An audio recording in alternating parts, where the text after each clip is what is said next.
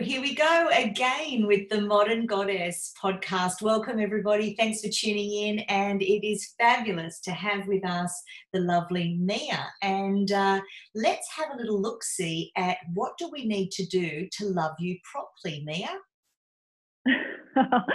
To love me properly. Wow. I guess be nice to me. Yes, kind and nice. That's coming up quite a bit. Well, it's just a very simple thing to do. It's a very simple start. Is that if you're nice, conversation flows a little bit more and trust and openness comes out a little bit more. Yeah, so that's sort of the second layer, the trust and then the openness. So that's lovely. So be nice, trust and openness then develops. What else do you need to feel loved and supported? Well, it's interesting. So a few years ago, my neighbour got me into that 5 love languages book that I'm sure you've heard all about. And it was really interesting. So I went through it all and had a look and asked my husband at the time, what do you think I am? What do you think? And like he couldn't care less. So we never found out. And then we were going to come on and do this podcast. And so I went, you know what? I'm just going to figure it out for myself. And it really did come across like that's exactly what I am. Like I am a person that needs to feel like I need to feel like that person actually is listening and actually cares about what I say and what I do, and has some respect for me, even if I'm, having my little special moments.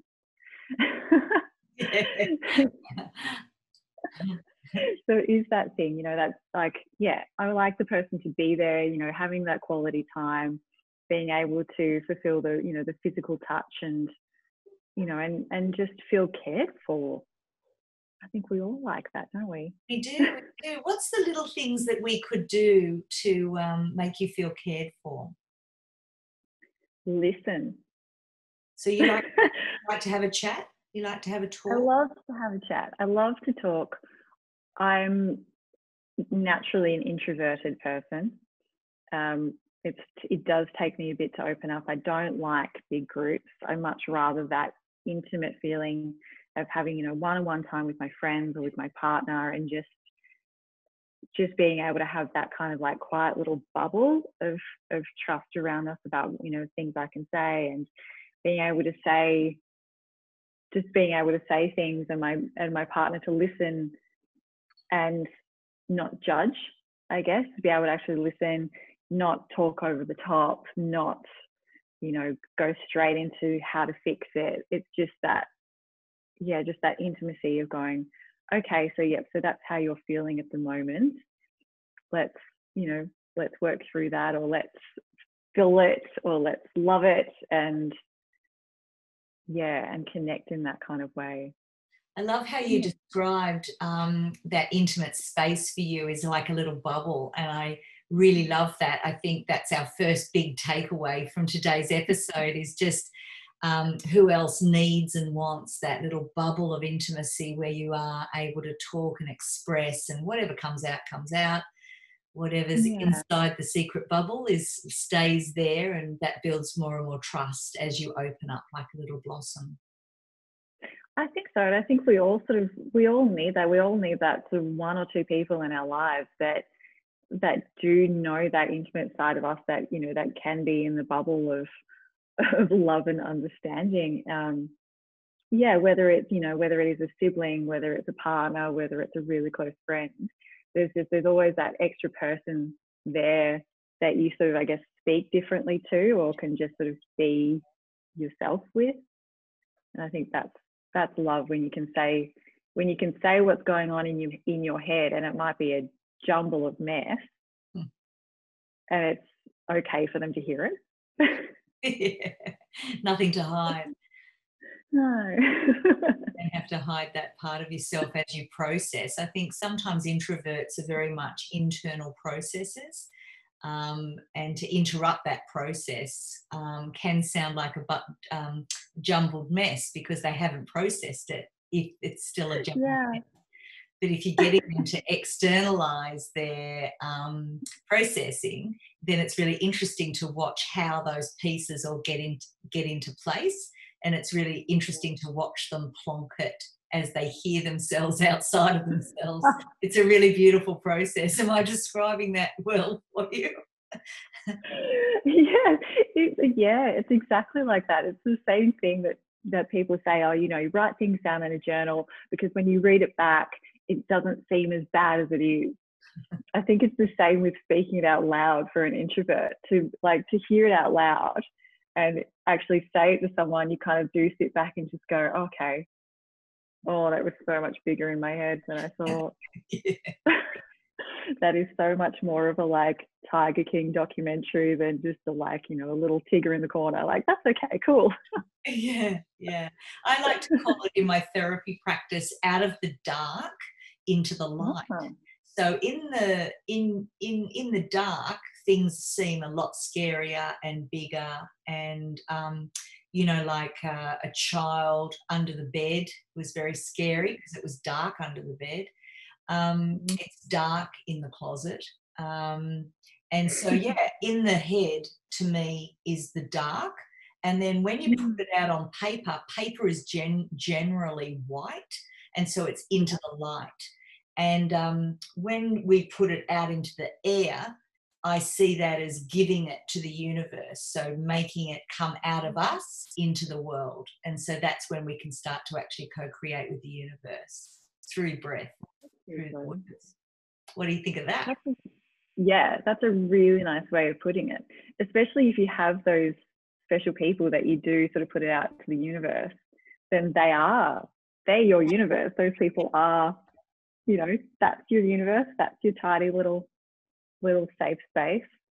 Oh, that's cool. I really like that. I'm going to use that. It's really nice talking to you already. It's fantastic. So just I love how that's our next insight from you, is that these people around us, no matter if it's one or two or three people, and for introverts, that inner circle is quite small. They like it small. They don't need numbers. They need quality, not quantity, to feel loved. And I love that you've now labelled them your universe, and that's absolutely right. We can put it out there to our universe rather than putting it out there to the universe. Yes, it is our universe. Again, as an introvert, there's no way that I would want people to know stuff about me. I work in video production and I do lots of videos and things, and so I can talk, but it's a whole other different thing if you is part of a big group, or you've got to share intimate details with someone. That's not something that's comfortable for me. But having your own little universe around you of people, I have no idea what I would do without my sister. She's probably the sun in my universe, because she does know, she knows more about me than anybody else. Yes, I totally agree. That inner circle and how close they are to you. I agree with you. I've got 3 sisters, and my eldest sister and I are we call each other 2 peas in a pod. We're virtually the same person. So really know each other quite intimately. And it's so wonderful to have that closeness and that, that one person that really gets you, understands you, and kind of knows how you got here. Yeah. How it was made. How good is it to have sisters? Sisters are the best. They really are the best. And when you can have them as friends that you choose, that's when I really knew I loved my sisters, was that I'd actually choose them as friends. Just blood and you're stuck with them. But particularly my eldest sister is really somebody I would choose as a friend. Yeah. Oh, that's really nice. And are you the eldest, or where are you guys sitting? I'm the youngest. So we've got an older brother from Dad's first marriage, who is just, he's beautiful. And then it's my sister and then myself. And so I was pretty much just plonked on her. The poor thing, she probably really didn't want me. And Mum pretty much can say that, she didn't really want me around. She was pretty cool to be an only child as much as she wanted to be. And then now she's stuck with me. But she's so caring, and she's much more quieter than I am as well. Like when I'm in a big group, I get sort of louder and louder and louder, because that's what my anxiety does, is it manifests itself into being kind of like, I'll either hide in the corner with my phone, or I'll sort of be in the middle and laughing, but it's all why. And she's very much more able to sort of sit back and judge and listen and everything. So she's definitely different to me, but a lot of people can't tell us apart. So it's sort of, a bit of a yin yang, but exact same person sort of thing. If that makes sense. Yeah, it does, because I consider myself a born introvert, but I read as an extrovert. So when I ask the question, I'm on stage, I go, so what do you think I am naturally? And everyone votes, oh, you're the extrovert, because there I am up on stage talking loudly. But I'm a born introvert. But every time I say that, my elder sister laughs, because she's more introvert than me. But I say to her, I know you're more introverted than me, but I'm a learned extrovert. I've learned how to do it, and I can do it now quite easily. But she still laughs at me, and she thinks I'm making it up. I'm like, no, darling, I'm really shy. I'm really quite, I'm quite shy. And as a kid, I was shy. Like I compare myself to my younger sister, who is an extreme extrovert. And then my next sister, the second youngest, she's not as much of an extrovert, but still much more extroverted. So we're comparing ourselves to those two, and that's how we decide, gosh, we are nowhere near that extroversion. But when people see me in isolation, I read as this extrovert, and I go, no, you need to see my sisters. That's extrovert. That's what it is. Between. Yeah, it is interesting, isn't it? Because that's it's the same thing with me. Most people would go, oh, she must be an extrovert if she can do these videos and stuff. And obviously, I did drama and everything as a kid, and was always, loved being on stage. But it's a whole other different world.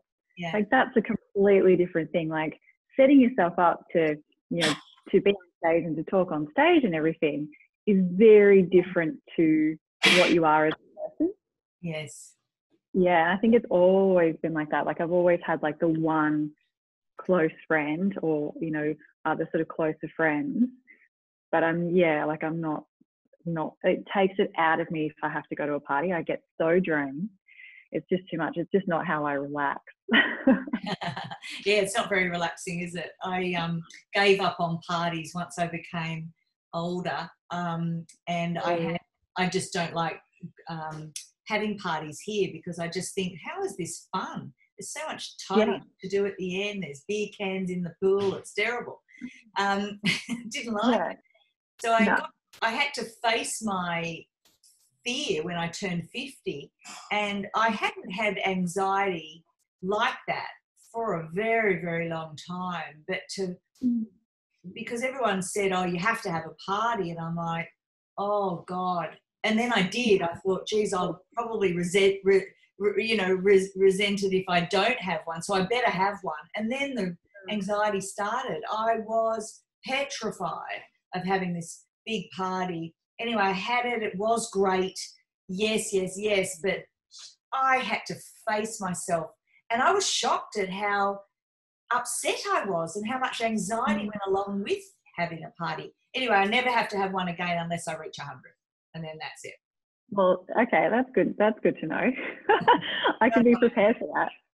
Well, that's probably been a good thing that's come out of, isolation and everything as well, is that the introverts, we all get to be ourselves now. Yeah. Like I don't have to come up with excuses to stay home with my dog. Like my dog and I we're a special couple. Like I don't want to be off the couch. I just want to be with him. And I don't have to come up with excuses to leave him at home now. I can just be with him. Introverts are just saying, what? What's the problem? This is fantastic. In fact, like this permanently. This is brilliant. Yeah, let's stick with this. This is great.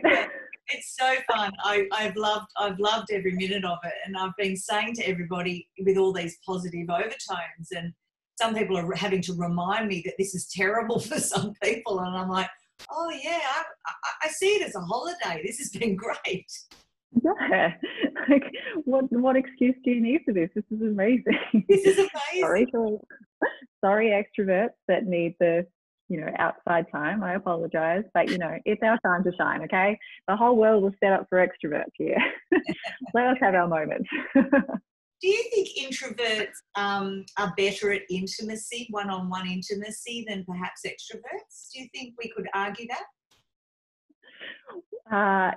100%. Oh, really? Good. You're willing to go there. I'm willing to go there. I've gone from watching all of this and watching people and seeing how it all works and going, and I was married to an extrovert, a super, super, super extrovert. He really needed to get his energy off people, and he needed people to be laughing, and he needed people to be around him. And it was a really big thing for him. Like, he had to be at parties. He had to be at parties on the weekend. We had to have dinner parties during the week to keep himself going and everything. Wow, that is extreme.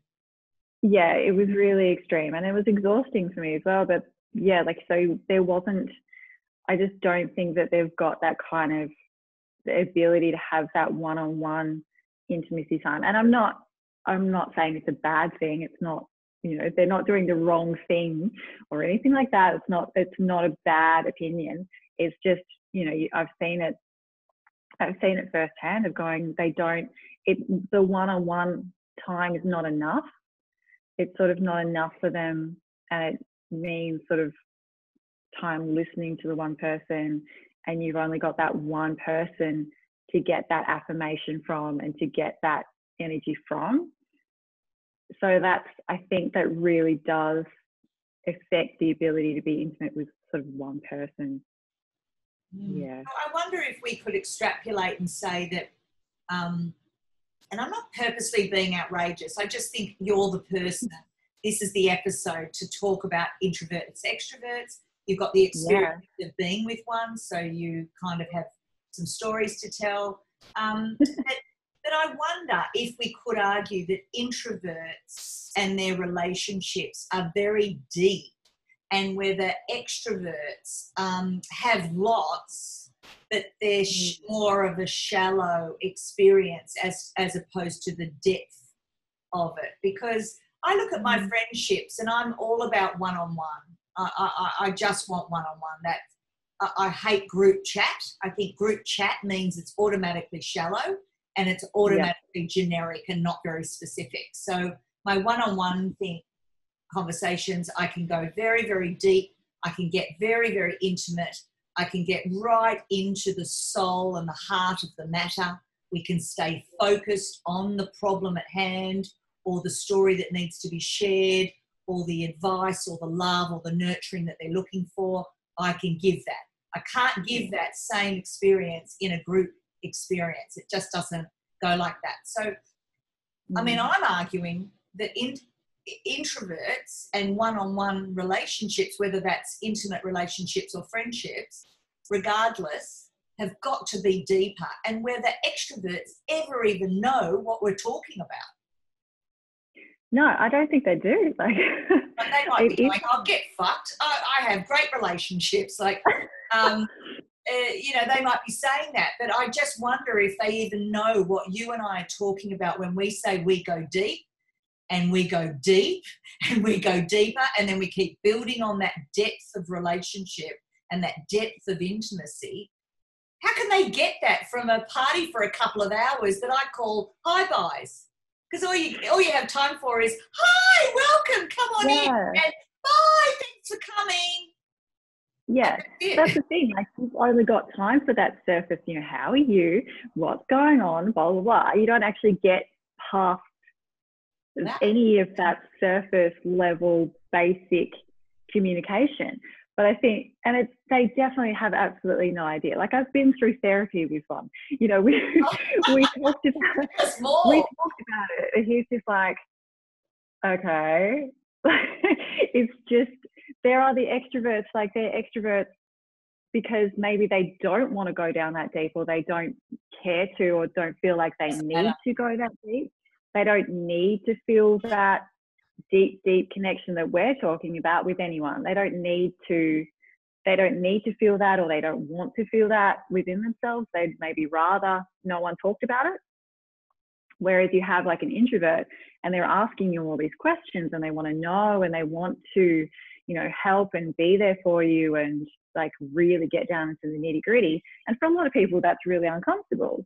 And they just want to, you know, be there at the life of the party, have a dance, have a few drinks, and be everybody's friend without them really knowing who they are. Yeah. And again, like, not saying that's the wrong thing to do or a bad thing. That's just, some people would rather not go deep.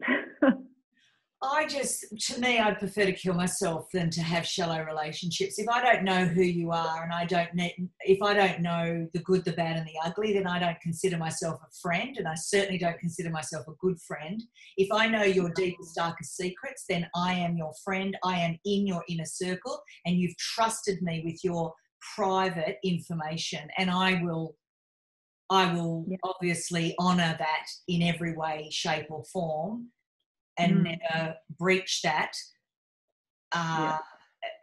as much as I can. Obviously, I'm not saying everyone's perfect and there's never a breach, but I would be very upset with myself if there was a breach, and I would be on my hands and knees apologising, wishing to have your trust back if there was some breach. But it would have been accidental, I promise you that. It would never be on purpose. I would be horrified if I did a breach, and I'd come running to you going, oh my God, I've just done the worst thing ever. No, I think and it's interesting because, you know, I didn't even really realize until after the divorce, and, you know, I was in my 30s and everything, that I even had anxiety, and most of it came from having to pretend that I was fine in extrovert situations. It was really strange to have like a few years of going, oh my gosh, I don't have to see anyone all weekend. This is amazing. Have good dinner with mum. I've got my dinner with mum and dad, and that's about it. This is great. And actually now having a partner that goes, you know, that's okay, right? Like, you know, that's normal. Like, you're allowed to only want to see one or two people on a weekend. You are allowed to just want to potter around your house and clean and do whatever. You know, that's actually okay. Like, that's not something to be embarrassed by. Like, oh yeah, okay. And that like whole heart issue and like stress and Crohn's disease and everything I have, it's all gone away. Yeah, so stress was going to kill you if you stayed with that extrovert. That was not a great match. So No. tell me, how did he get you in the first place? What was the attraction, you idiot? Lesson learned, I hope. Lesson learned. Now you know what you need and want to feel loved and secure and nurtured. I mean, that was not it. No, not at all. It was, I think I met him when I was 25. I just, like, I was bored and lonely, and, you know, I had a housemate and everything, but she was sort of getting partnered up and really close to her girlfriend at the time, and so there was sort of less and less time being spent with her, and I had my family and everything around me, but I wasn't in a job that I was feeling super comfortable in. I wasn't a part of any sort of, like, it was at the time when all of my really close friends were all sort of finding our own way and sort of meeting partners and sort of trying to figure out our own thing. Yeah, it's a lonely moment. I know that moment. Yeah, that sort of quarter life crisis thing. Yeah. And so, and I met him, and he was just such a ball of energy and just so full on and happy, and and that's sort of, you know, yeah, and that's sort of what I thought I needed and wanted. Worked that one out over time, and that wasn't really what I needed and wanted. And did he want to get married? Like, what did he find attractive about you, or did he constantly berate you for being boring? Yep. Oh, yes. Shit, sorry. I didn't expect. Is that true, or did I just guess that? No, he was, I think I went along with a lot of what he wanted to do. Right. So I made things really easy for him, and I did sort of whatever he needed. And so, like, what else would you need in a partner, I guess? A people pleaser is ideal for those types, because he feels loved, he feels heard, he feels looked after, he's got his needs met. I mean, it's ticking all the boxes for him, and he gets to be a superstar. There's no competition. No, it was as simple as that. Like, it was his show all the time. Yeah, and you forget, I think a lot of people forget that somebody who's that super, super happy in public, there's the other side of it as well. If he's extreme happy, then he's also extreme angry. So, you know, like, I was dealing with a person that no one else ever met. So yeah, like, it wasn't ever going to work out well. So yeah. You used the word angry. You didn't say depressed at home, quietly at home. You actually said angry. Does that mean there was physical outbursts or emotional outbursts of anger? Yeah. Yeah. And that would have been very, very frightening for a quiet person. Yeah, it was full on. Like, it was full on. Like, it was, I was really sometimes. Was he ever diagnosed? Was he ever diagnosed as bipolar or narcissistic or sociopathic or anything like that? Myself and the therapist did sort of talk about narcissism. But then obviously once we were separated and he was sort of getting everything he needed from the friendship group, they all told him that can't be true. There's no way, he's so nice. Yeah. He can't be a narcissist. And so, and obviously me being me, I pulled away from everybody to deal with my feelings and went to my universe, my little bubble of people. And so I was like, I'm not going to bother clarifying this. I'm not going to. You have to label like, it. I'm not. Yeah, I'm like, he comes back to me and says, well, everything you said about me is not true. I'm not like that. All our friends say that I'm not that, and I'm not that. I'm not that. I'm like, okay, well, you've gotten what you need out of them, so I'm not really going to argue this anymore. It's over anyway. Yeah, like, it's all done. Like, we're not there. They didn't see. No one knows what a relationship looks like from the inside, but those two people. That's it. And that's the thing to always take into account. Like, you know, you can sit through and talk through situations with friends about what may be going on with their partner or anything like that, but you don't know what is actually really going on and what's happening between the two people. It's such an intimate space. And it's the same, like, you know, I had that with my ex-husband. All these people were so surprised that we'd end up separated. They were so shocked because they just think he's like the loveliest guy in the world, but they had no idea what was going on the inside and what was going on at home, and what they didn't see that, because that's not what he was like when we were out. But it's even the same with any relationship. Like, no one understands the relationship I have with my sister. No one understands the relationship you have with your sisters, and especially, you know, your older sister. No one knows that except you guys. Just that feeling, like, the only thing that you guys have. Yeah. And you can try and explain it, but there's no real words for it, because it's 50 years of knowing someone. My sister's had me for 50 years in her life. And we've seen the good, the bad, and the ugly. We fought like cat and dog. We were the world's worst enemies as teenagers. I was her baby doll growing up. So the minute I was born, she was like that natural nurturer. So she just took me on as her doll, and I was dressed, I was fed, and my parents would get up in the morning and she'd done it all. And the minute I started to have my own mind, and started to have my own voice, obviously the relationship was not great because she wanted her little doll back. She wanted to be able to control and boss me around, and once that didn't happen anymore, then there's going to be problems. But we had to loop back around and recreate a new relationship once we've resolved our old bullshit, whatever was going on.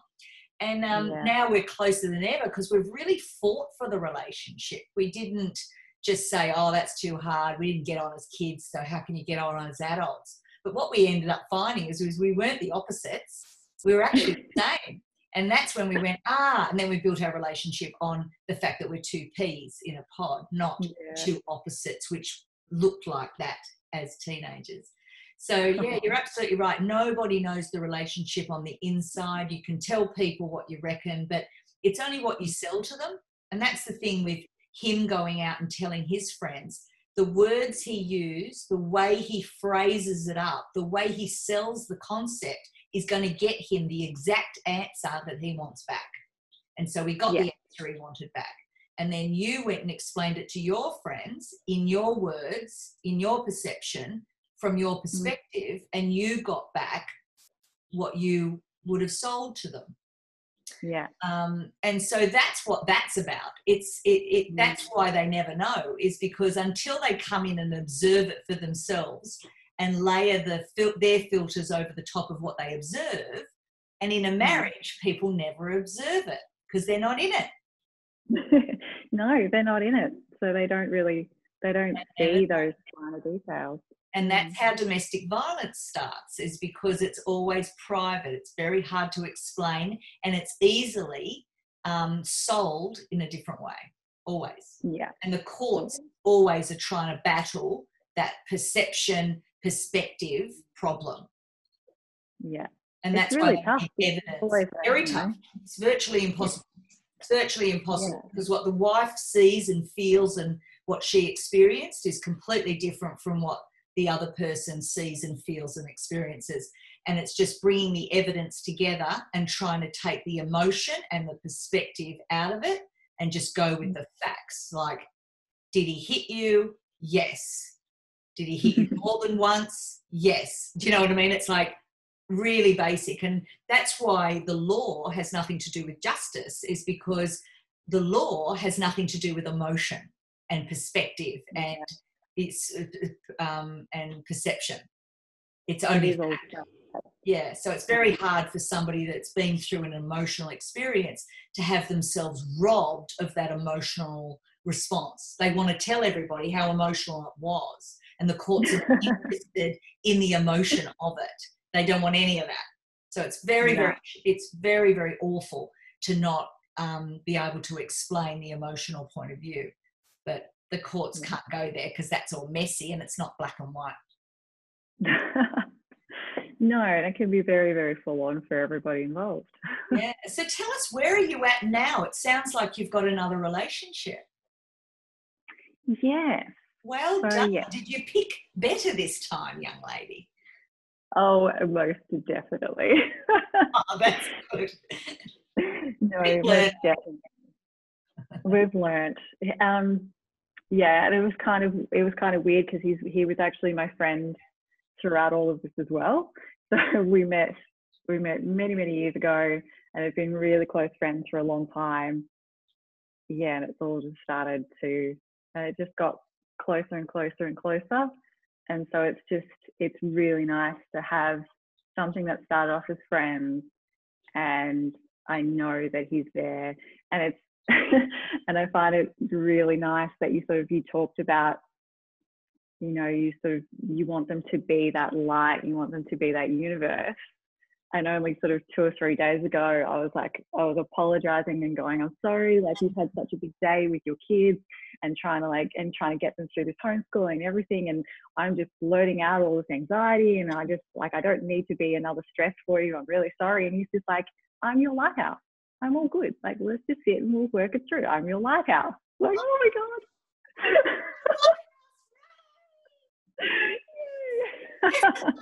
Success at last. And how beautiful a man using those beautiful words.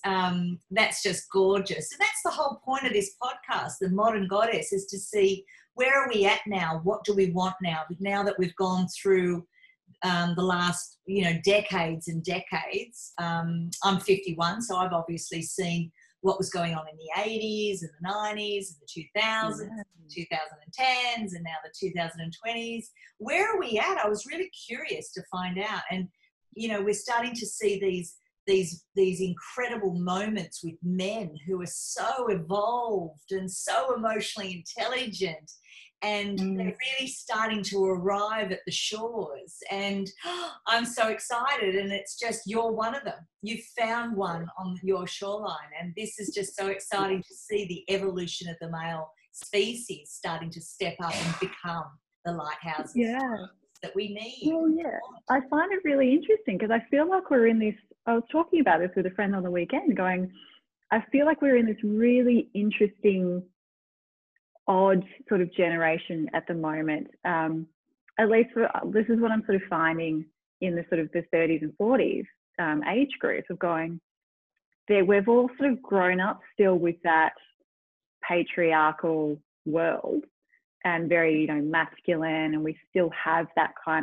we still all grew up with those kind of values and saw that all happening in society. We still had quite, a few things that were a bit sexist that we saw in TV shows, and it was just, that's just the way the world was. But now we've got, these women in their 30s, and I don't know, something happens in your 30s where you just like, my 20s that was horrendous. What the hell? This is not what I am. I want to be me. And you kind of like, this whole world changes. And I'm finding a lot of that is happening, but everything's still held back for the men as well. Like they've just all of a sudden got so much more to learn about how to deal with independent women and to, respect their strengths and how to be that partner to them, even though they've grown up seeing the same thing. And, they're still grown up being told not to cry. They were in that space as well, but they don't have the same sort of, I guess, leadership that us females are seeing. Mm-hmm. There's so many more females standing up and just going, no, this is what we want to do. This is us. So there's so much more mentorship and pride happening within women. And I don't know if men are sort of getting that at all. Like there's so many more. And we worked it out with my friend and I were going, oh, okay, all of our friends that we know that are single females, they've all got property. Some of them are running their own businesses, or they've all got really good careers that they're really happy with, and they're really building lives around what they want and what they're happy with. Whereas the single men we know, they're still going, oh no, like, yeah, I'll get a wife and have some kids and stuff soon, and I'll buy property once she comes along. And they're all just kind of like just waiting for the society that they've told that's supposed to happen. It's really, I feel kind of bad for them. So we're kind of like standing up, and they're kind of like, we kind of keep on going, no, that's actually wrong. You shouldn't be saying that anymore. And we're sort of willing to have a go at them about it. And they've got to kind of learn so much more still. Yeah, it can be really tough. From what I can gather, I'm starting to, with my research, I'm trying to work out what's the difference. Why are women starting to soar and come into their own, and the next generation's coming through, and they've got, they're creating boundaries, they're getting self-respect, they're seeking confidence, self-confidence, self-belief, eliminating self-doubt, and just trying to go for it and live their best life. And that seems to be the general ilk of what's going on with most women right at this time, regardless of age. So even the 50-year-olds are going for it, the 60-year-olds are going for it, the 40-year-olds are going for it, and the 30-year-olds have been sort of born into that generation. So it's sort of a bit really natural for them to go, da-da, I'm my own Wonder Woman, let's go. What's the world got for me that I can go get and have and be? Whereas the only difference I can see is we've got access to the learnings and we are open to learn. Whereas men haven't got access to the learnings and they're not willing to learn. So go and have a look at who's going to the courses and who's doing the mentoring and the coaching and the therapy. It's women. And the only reason a man will go is because he's dragged along by a woman. And I'd love to see the statistics of men proactively going to therapy or men proactively going to personal development and getting emotional intelligence. I think the stats would be pathetic. I think it would be 15. I'd be surprised if it was 15 to 20% of men proactively doing it, whereas 80% of women are proactively doing it. Totally. It's really, it's definitely, I think we've had the luck of always feel like it's not bad or it's not sort of seen as small or weak for a woman to ask for help. Yeah. Like we've always been allowed to ask for help because, the woe is me female character has always been there, but now we're stronger, but we still understand that want and need to learn and are willing to say, oh, we're not good enough with that yet, let's learn about it. Whereas, for men, it was always like, no, like we don't learn, we don't need to be better because we're already better. Like we don't tell people our problems. We don't need that. We don't need to be taught by someone else. We're already superior. And that was always the sort of mentality you were supposed to have as a male. Even in, I don't know if it's ever going to happen. Any of the video workshops that I've run, whether it be a marketing thing or even just, how to use your phone to film with, I have not had one male. There you go. Exactly. And I don't know if it's because I'm female or because they're like, oh, I'll figure it out myself.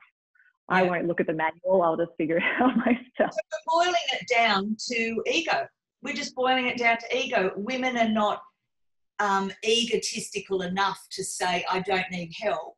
Yes, it's hard to ask for help. Women have that as a bit of a leap where they have to practice asking for help. They have to feel worthy enough to ask for help. Sometimes they don't want to inconvenience anybody, so they feel a bit like, that's the word. So there is a little bit of a thing there about asking for help initially, but once they know there's a gap, they look for a solution, even if it's a private online solution. And that's why online learning's gone through the roof, because women don't have to declare their weakness and say, oh God, I'm shit at that.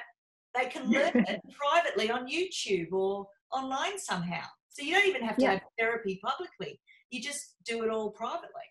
So I reckon it's the difference between the ego. Once you see that lovely ego come down from the male, the modern male, they'll be opened to asking for help and receiving the learnings of how to be a modern male in today's world and to match the women's development, emotional intelligence development, and match it. And then we'll have a good society. But until then, women are going through the roof with their learning and development, and men are not quite there. It's a bit of a flatter. But here's the secret, and that's just occurred to me by having this conversation with you, is that actually it is the learning's going on, but here's how it's being done. Men are quite happy to sign up to business programs, and inside the business programs, they're talking about mindset. Inside mindset is emotional intelligence, and they're getting it there, and they don't even realize it's happening, and they're in too deep before the goodness is already being squeezed out. Well, that's probably a good thing, isn't it? That's a great thing. I don't care how they get it. They need to fucking get it. Yeah, just go get something out there. Yeah. So the men are teaching the men. So those evolved men who are good with people and have that empathic, intuitive, you know, kinesthetic kind of guy, and they're teaching the business people. And so women are getting it. So they're getting, come on, have a go, have a crack, take a risk, let's go. And the women are getting all that masculine energy stuff, and they're getting balanced out from their female energy. And the men are getting all the feminine energy stuff of creator, nurture your customers, la, la, la, la, la. And so they're getting balanced out. And they all think they're in a business program. And they're in a personal development, spiritual development program for mindset. It's fantastic.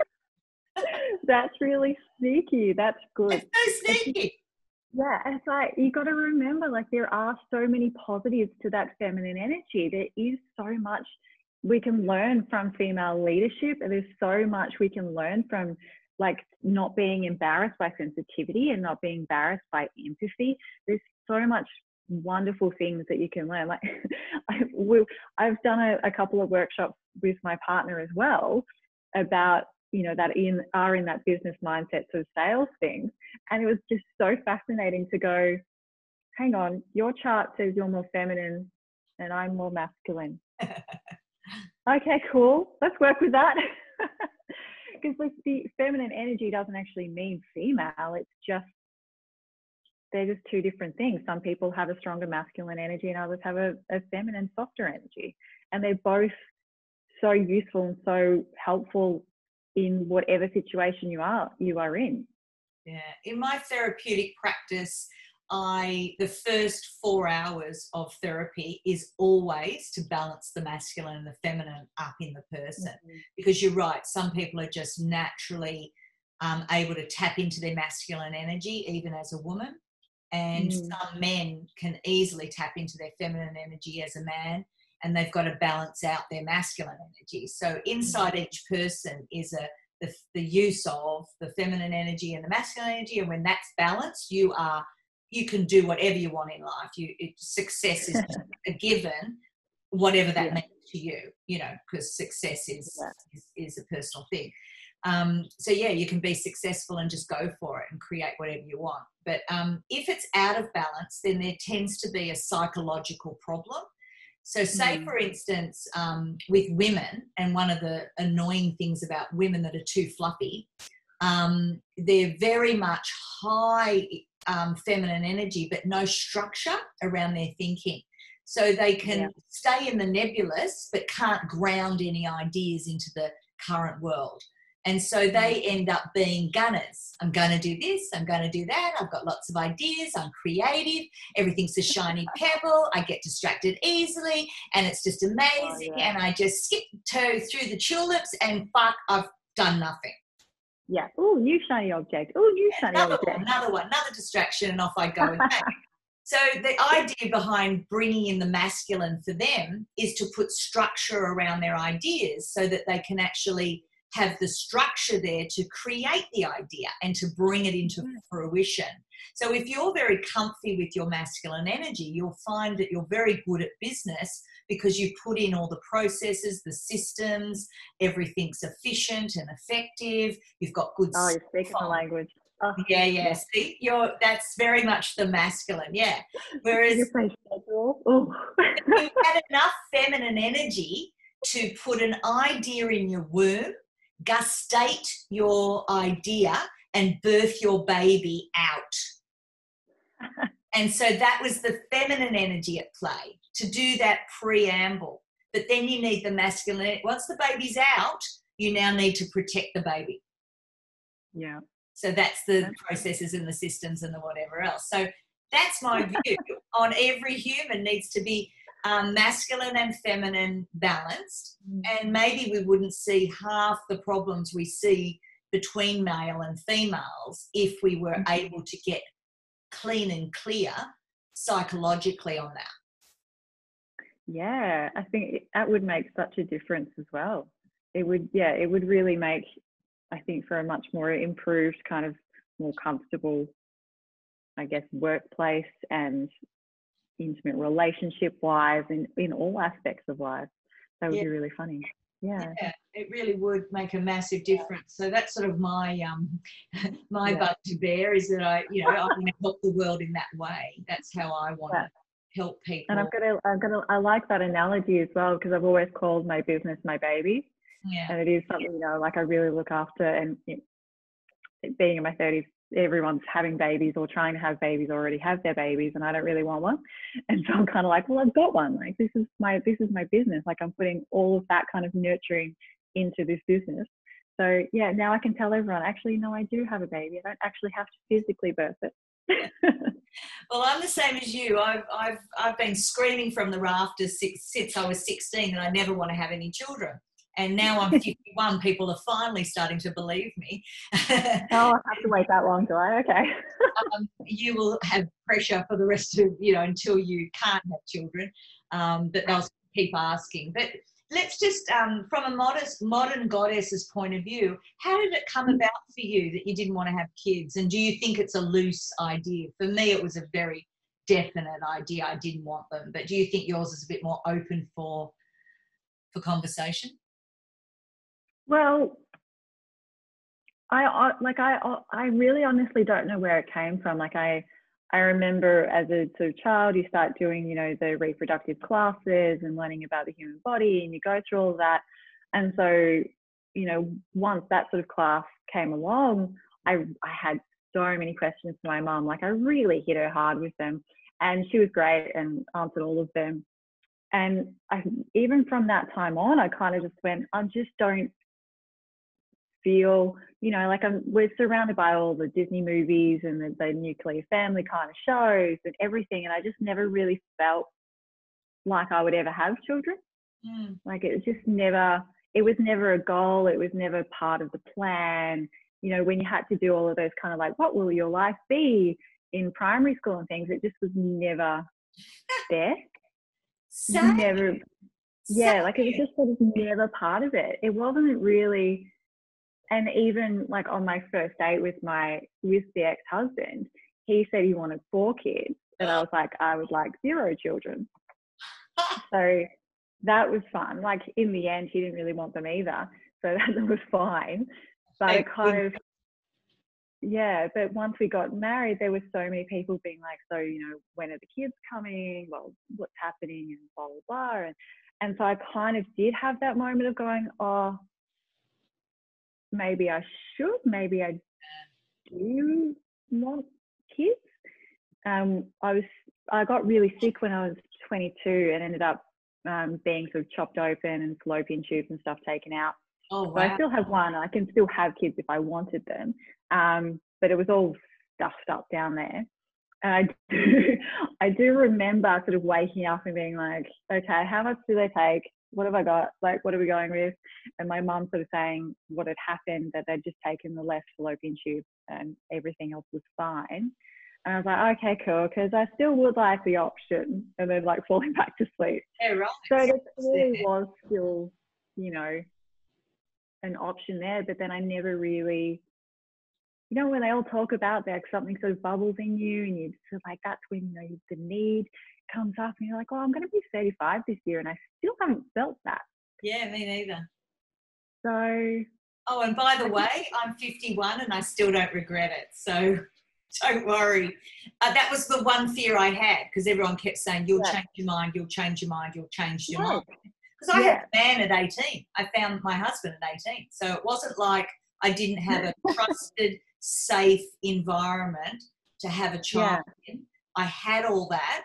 It's just the way I described it, Mia, it might be good words for you, is I didn't get that gene. Yeah. That yearning that they have, they seem to, it's like it's a definite, I want to have a kid. I'm definitely having kids. And it's like, oh, I never thought that. Yeah, no, I never ever thought that as well. I love my nieces and nephews. I love my friends' kids. I love kids. Kids are the best, and I'd want to give them back. Yeah, like that's, and I love my partner's kids. they're awesome. Like, I love my friend Michaela's son Teddy. I have little dance offs with him, and we have so much fun. But yeah, it doesn't make me feel like I want to have any of my own though. No, we don't get clucky as such. That's what they call it. Clucky. I never got clucky. I was like, this is cool. I'm having fun. Let's dance. Let's have magic in our lives. Let's go and find the fairies. And I've got a whole fairy room in my house. I'm like a kid myself. It's like, yum. But I don't know. I just don't have the gene. I just never. And I love meeting. I've got a lot of friends that never had kids, and I seem to be able to find my folk. And you are one of, you know, we are different. We are really different. And you're one of the folk. Yeah. No. Hey, welcome to the club. We should have a secret Facebook club. Yeah, we should. We should. We get to talk about all things childless. That's wonderful. Yeah, without being told that we're hard or yucky or not a proper woman. Because some women apparently are very offended by that, whereas we just go, just doesn't make sense to us. It doesn't. Doesn't sound appealing. No. The whole thing doesn't thrill me. So, doesn't thrill me. Never did. No. Okay, so you're in. You can become the new president. I'll hand over. Cool. Do you guys have dogs? Yes, I'm good. Of course. My little baby Yorkshire Terrier. He's 12 now. Yeah, we've always had our babies, our fur babies. Yes, you got it. And I agree with you. My businesses are my babies as well. I definitely nurture my babies in that regard, and I love creating babies. So I'm very good at. I use my creative juices and my creative nurturer, which is the archetype called the creative nurturer. You and I have all of that to put into other things as opposed to just children as such. Yeah, we've got our businesses and we love them. You know, so sure, we won't be marrying them off, but we might sell them for a good, right? Yeah. So before we wrap up, Mia, and I'll put everything you do in the show notes because it's always wonderful to see what women are doing, what women are creating, and put all the links in there. But what are you doing, and how do you feel supported in your business? How do I make sure that you feel loved and supported and nurtured as a businesswoman?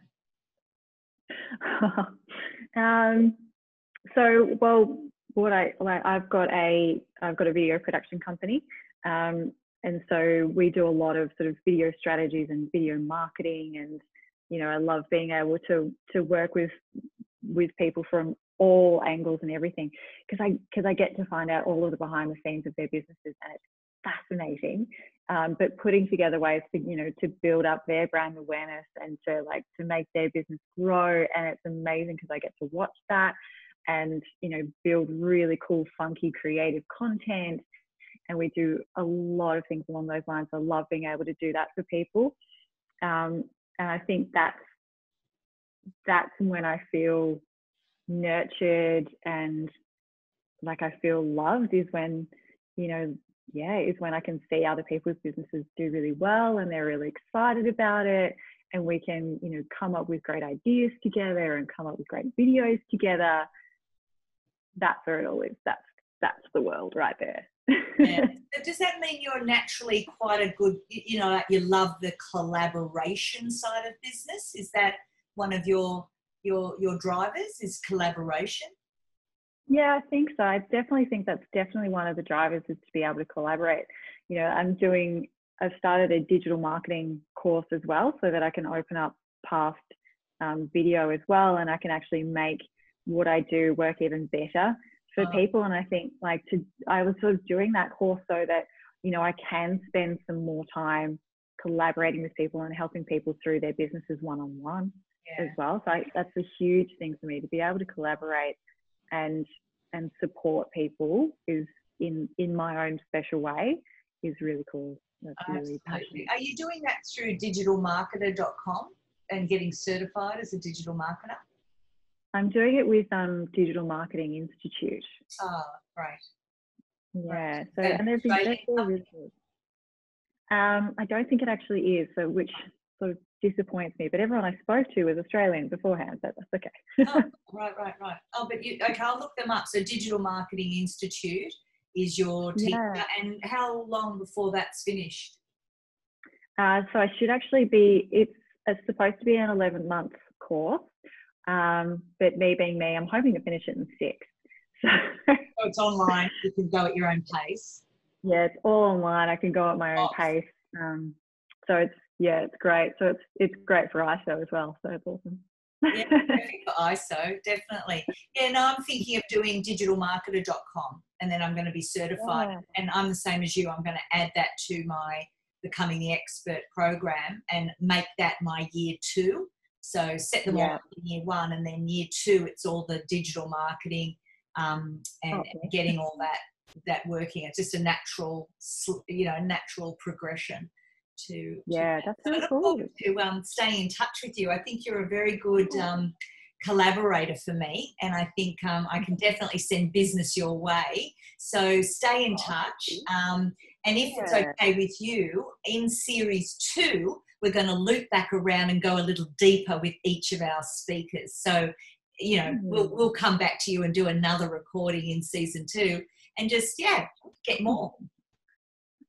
Sure, let's do it. This is fun. Okay, cool. Stay in touch, my darling. You've been absolutely amazing. There's been so many insights. You've given us an opportunity to talk about extrovert and introvert, and I think a lot came out of that. And the bubble idea, I think that's beautiful for everyone, no matter what they are, is to get in that bubble with your significant others, and really make sure that you're safe and protected inside your own little relationship bubble, which is very cute. So there was just so many things that I got from your talk today. Thank you. No, thank you. That was so much easier than I thought it was going to be. You introverts always make things worse than they actually are. Yeah. Worry warts. I know. I was just talking to Riley beforehand, who works for me, and I'm like, there's no plan. There's no nothing. I don't know what I'm doing. Yep, you like your little task lists, and you like to be over prepared, whereas I'm making everyone just go for it. And you know what? These conversations are turning out way better than any scripted, planned, prepared speech. I think there's enough of that on the airwaves. I think what I want to give is something just raw and natural and organic, and for us to get to know each other normally. No, that's brilliant. I think it's a really great concept. Thank you so much for having me. Thanks for being a part of it, darling. You were amazing. Lots of love, and I'll see you soon. Mwah. You too. Bye. Bye.